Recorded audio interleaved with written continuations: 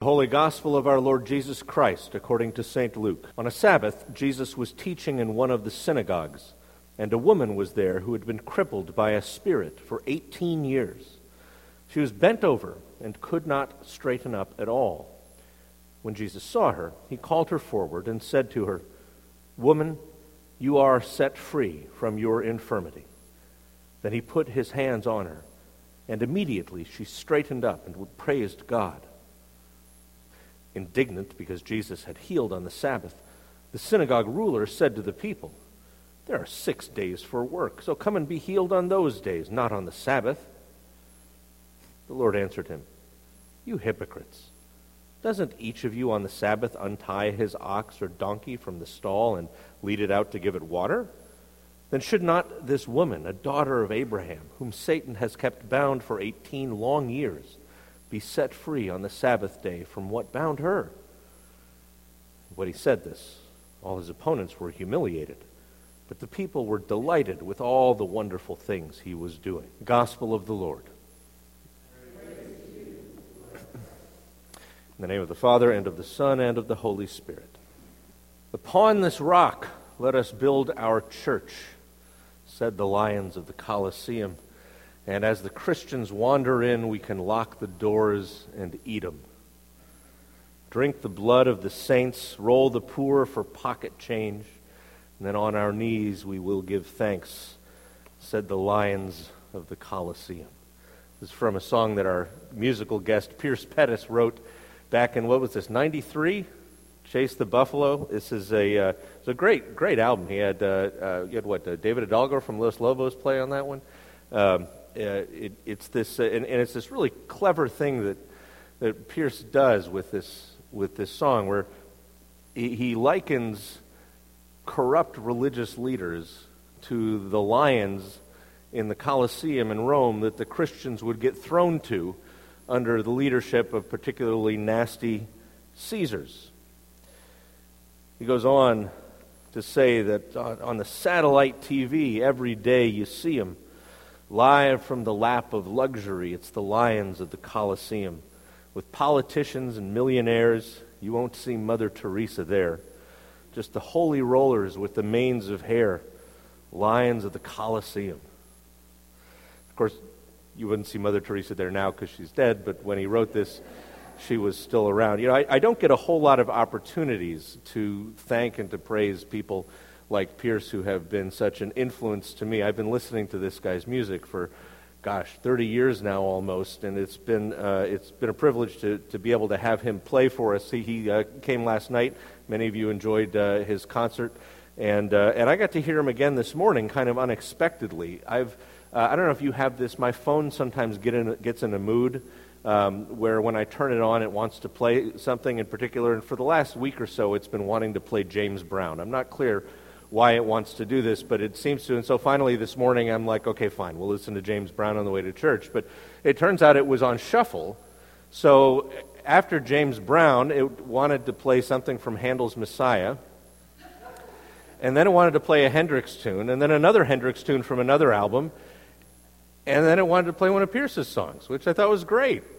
So then there was some Beatles, some Dylan, some Zeppelin, Pink Floyd. Now I only have good music on my phone, of course, but yeah, it was a good morning. It was a good morning to listen to some of Pierce's stuff and to think about this song. And when we read this passage out of the gospel, and when we hear this story, we're often thinking along the same kind of lines about this synagogue ruler. We had the same situation a few weeks ago when we were looking at the parable of the Good Samaritan, where this lawyer comes to Jesus, and he says that, basically wants to quiz him. And as we talked about, that lawyer was not the kind of lawyer where, the lawyer and the imam and the rabbi, they're traveling and their car breaks down and they find this farmhouse and the farmer says, well, you can stay here, but my guest room only has 2 beds in it, so one of you is going to have to sleep in the barn. And the imam says, that's fine, I'll do that. And he goes out, and then a couple minutes later there's a knock on the door, and he says, there's a dog in the barn, and I can't sleep under the same roof as this unclean creature. So the rabbi says, that's fine, dog is not a problem, so you stay here and I'll go out. And he does. And then a few minutes later, there's a knock on the door, and it's the rabbi, and he says, there's a pig in the barn, and I can't spend the night under the same roof as this unclean creature. And so the lawyer says, that's fine, I'll go out, I'll stay there. And a couple minutes later, there's a knock on the door, and it's the pig and the dog. But as we discussed, those kinds of jokes are really offensive to those in the legal profession, and we shouldn't talk like that. And either way, this lawyer who came to Jesus would have been an ethicist, would have been a religious teacher, an expert in Torah, not the kind of lawyer that we think of like that. But oftentimes these guys are given a bad rap. There's a more sympathetic way to look at them, which is to say, well, these are people who take Torah seriously. They take following God's law very seriously, and so they genuinely want to know, okay, if I am supposed to love my neighbor, then help me define neighbor. And here too, the synagogue ruler, and when we hear synagogue ruler, basically think like senior warden. This is not somebody, Bill still instinctively pops his head up, even though he has the best title in the whole church, which is immediate past senior warden. Bill, of course, went into that for all of the fame and glory and money, but most synagogue rulers, like most senior wardens, basically get pressed into service, and they do it faithfully, and they have to deal with a whole bunch of headaches. And so this guy's just trying to maintain order in his synagogue, in his assembly, and this guy comes in and he starts doing these things, and he has received this teaching that you're supposed to work on 6 days and you rest on one. If you're going to honor the Sabbath day and keep it holy, that means that you work on the 6 days, but on the Sabbath you don't work. And of course, it's just a few verses in Torah, so the rabbis would say, well, okay, what do you mean by work? What is work involved? And they'd worked out all kinds of, in the course of their debates on this. Well, you can walk, but you can't walk like you're trying to get from one place to another. So you can walk to services, or you can take a leisurely stroll around your field. There's a story that Abraham Joshua Heschel, a great Jewish philosopher of the 20th century, tells about this rabbi who was just taking a Sabbath afternoon walk around his field, and he noticed a spot in his fence that needed mending, and he thought, I'm going to have to fix that when the Sabbath is over. And then he decided that because he had thought to fix it on the Sabbath, that he should never fix it. And stories like these, of course, are designed to illustrate something. They're apocryphal, because if that had really happened, he would be known not as the rabbi who walked around his field. He would be known as the rabbi who kept having to buy new animals because the other ones ran away. But the idea is they're saying, how do we be faithful to Torah? How can we follow this command God's given us to honor the Sabbath day and to keep it holy? And in these stories, and we get multiple stories of Jesus healing on the Sabbath, one of the things that's always struck me is just how easy it would have been for Jesus to not cause a stir, right? When you think about it, the biblical day starts at evening. It starts when the sun goes down. So by the time you're in services during the day on a Saturday, which would have been the Sabbath, you've already got half the Sabbath behind you, right? And this is a part of the world that's closer to the equator than ours, so if you're at a kind of normal morning meeting time, you basically, if you wait 8 hours, Sabbath is going to be over. And then you can do all the things that you would do when there's no more Sabbath. And so it would be entirely reasonable. In fact, you could imagine somebody like Paul saying, well, okay, if it's going to really cause offense to somebody, then, just wait until Sabbath's over and heal the person then.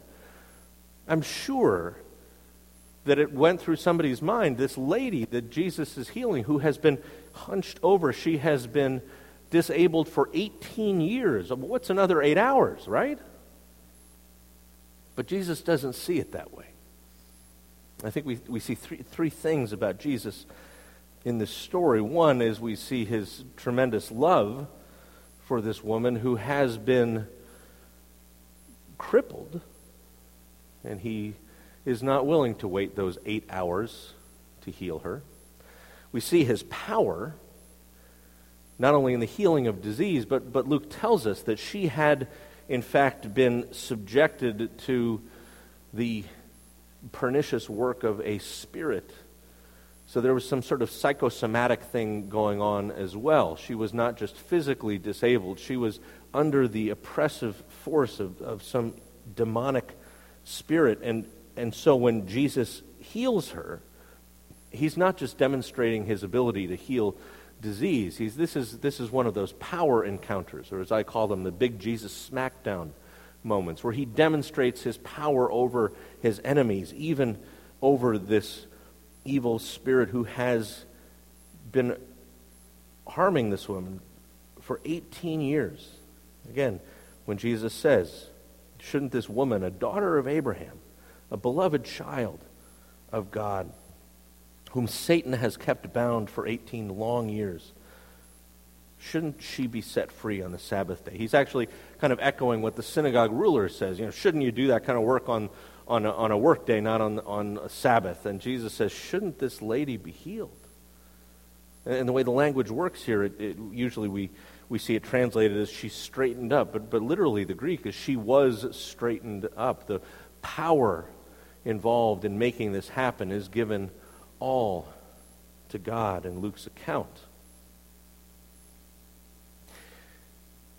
And the third thing we see, in addition to Jesus' love and his power, is the fact that he sincerely does not care about the scruples of religious authorities. He sincerely does not care what you think is appropriate.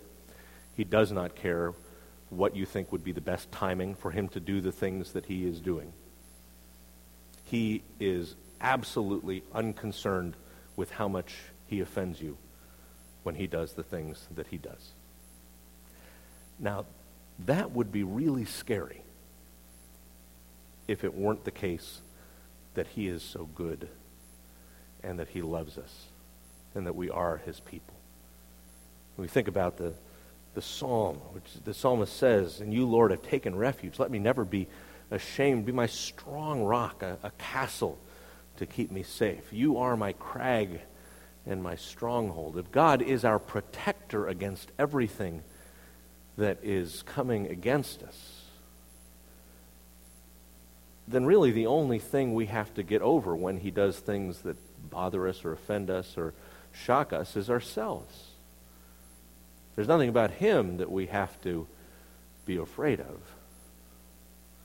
The only thing we have to be afraid of, or be concerned about, is how willing we are to get on board with what he's doing. How willing we are to change our own plans to accommodate his. Our God is, the writer of Hebrews says, a consuming fire. But he's a fire that consumes everything that comes against his purposes and comes against his people. He's a consuming fire. He shakes all nations, all of those forces which would come against his people and his purposes. And what's really neat about this whole story is the bit that comes right after. Once again, I feel like every Sunday I get up here and I complain about the lectionary. I'm going to complain about the lectionary again. It cuts off the reading early. Because right after verse 17, after all of Jesus' opponents are humiliated and the people are delighted with the wonderful things that he's doing, Jesus therefore asked, verse 18, "So what's the kingdom of God like? What am I going to compare it to? Well, it's like a mustard seed, which someone took and planted in his garden. It grew and it became a huge bush. The birds of the air perched in its branches." And again, he said, what am I going to compare the kingdom of God to? Well, it's like yeast that a woman took and mixed into a huge amount of flour. I mean, enough to make bread for 150 people until it worked all through the dough. So Jesus is saying this is not just a story about healing this woman. Although if that were all, that would be a great story about his love for this woman and his ability to conquer all those forces that oppress God's people. And it's not even just about him showing up people who are a little too concerned about the rules that they've developed because they think that they've figured out how you're supposed to do it. There's a bigger story about the way that the kingdom of God is breaking in to this world, and it happens in little ways and in little places that you can't even see. Back in the first century, when our brothers and sisters were being thrown to the lions, when they were being hung up on crosses and set ablaze to light the Roman roads, they could hardly have imagined 2,000 years later, for all of its scars and all of its faults and all of the mistakes that we've made, this movement they were a part of would have consistently proclaimed Christ and Him crucified, would have told the story of the life, death, and resurrection of this Messiah, this anointed one, that we would have established a different way of dealing with sick people, i.e. to actually care for them as they are sick rather than running away from them so you don't get sick. Modern hospitals are a creation of the church, that we would have mobilized to eradicate slavery in most of the Western Hemisphere. Now, the last verse of Pierce's song is probably the most inspiring of the stuff that I've heard of his, and I've heard it all. He says, there's rebel graffiti on the walls inside the Collisium. And down below in the catacombs, the defiant ones are meeting. Hiding in the underground, blood brothers pass the cup around. And they pay no heed to the roaring sound of the lions of the Collisium. Don't you pay no heed to the roaring sound of the lions of the Collisium. Amen.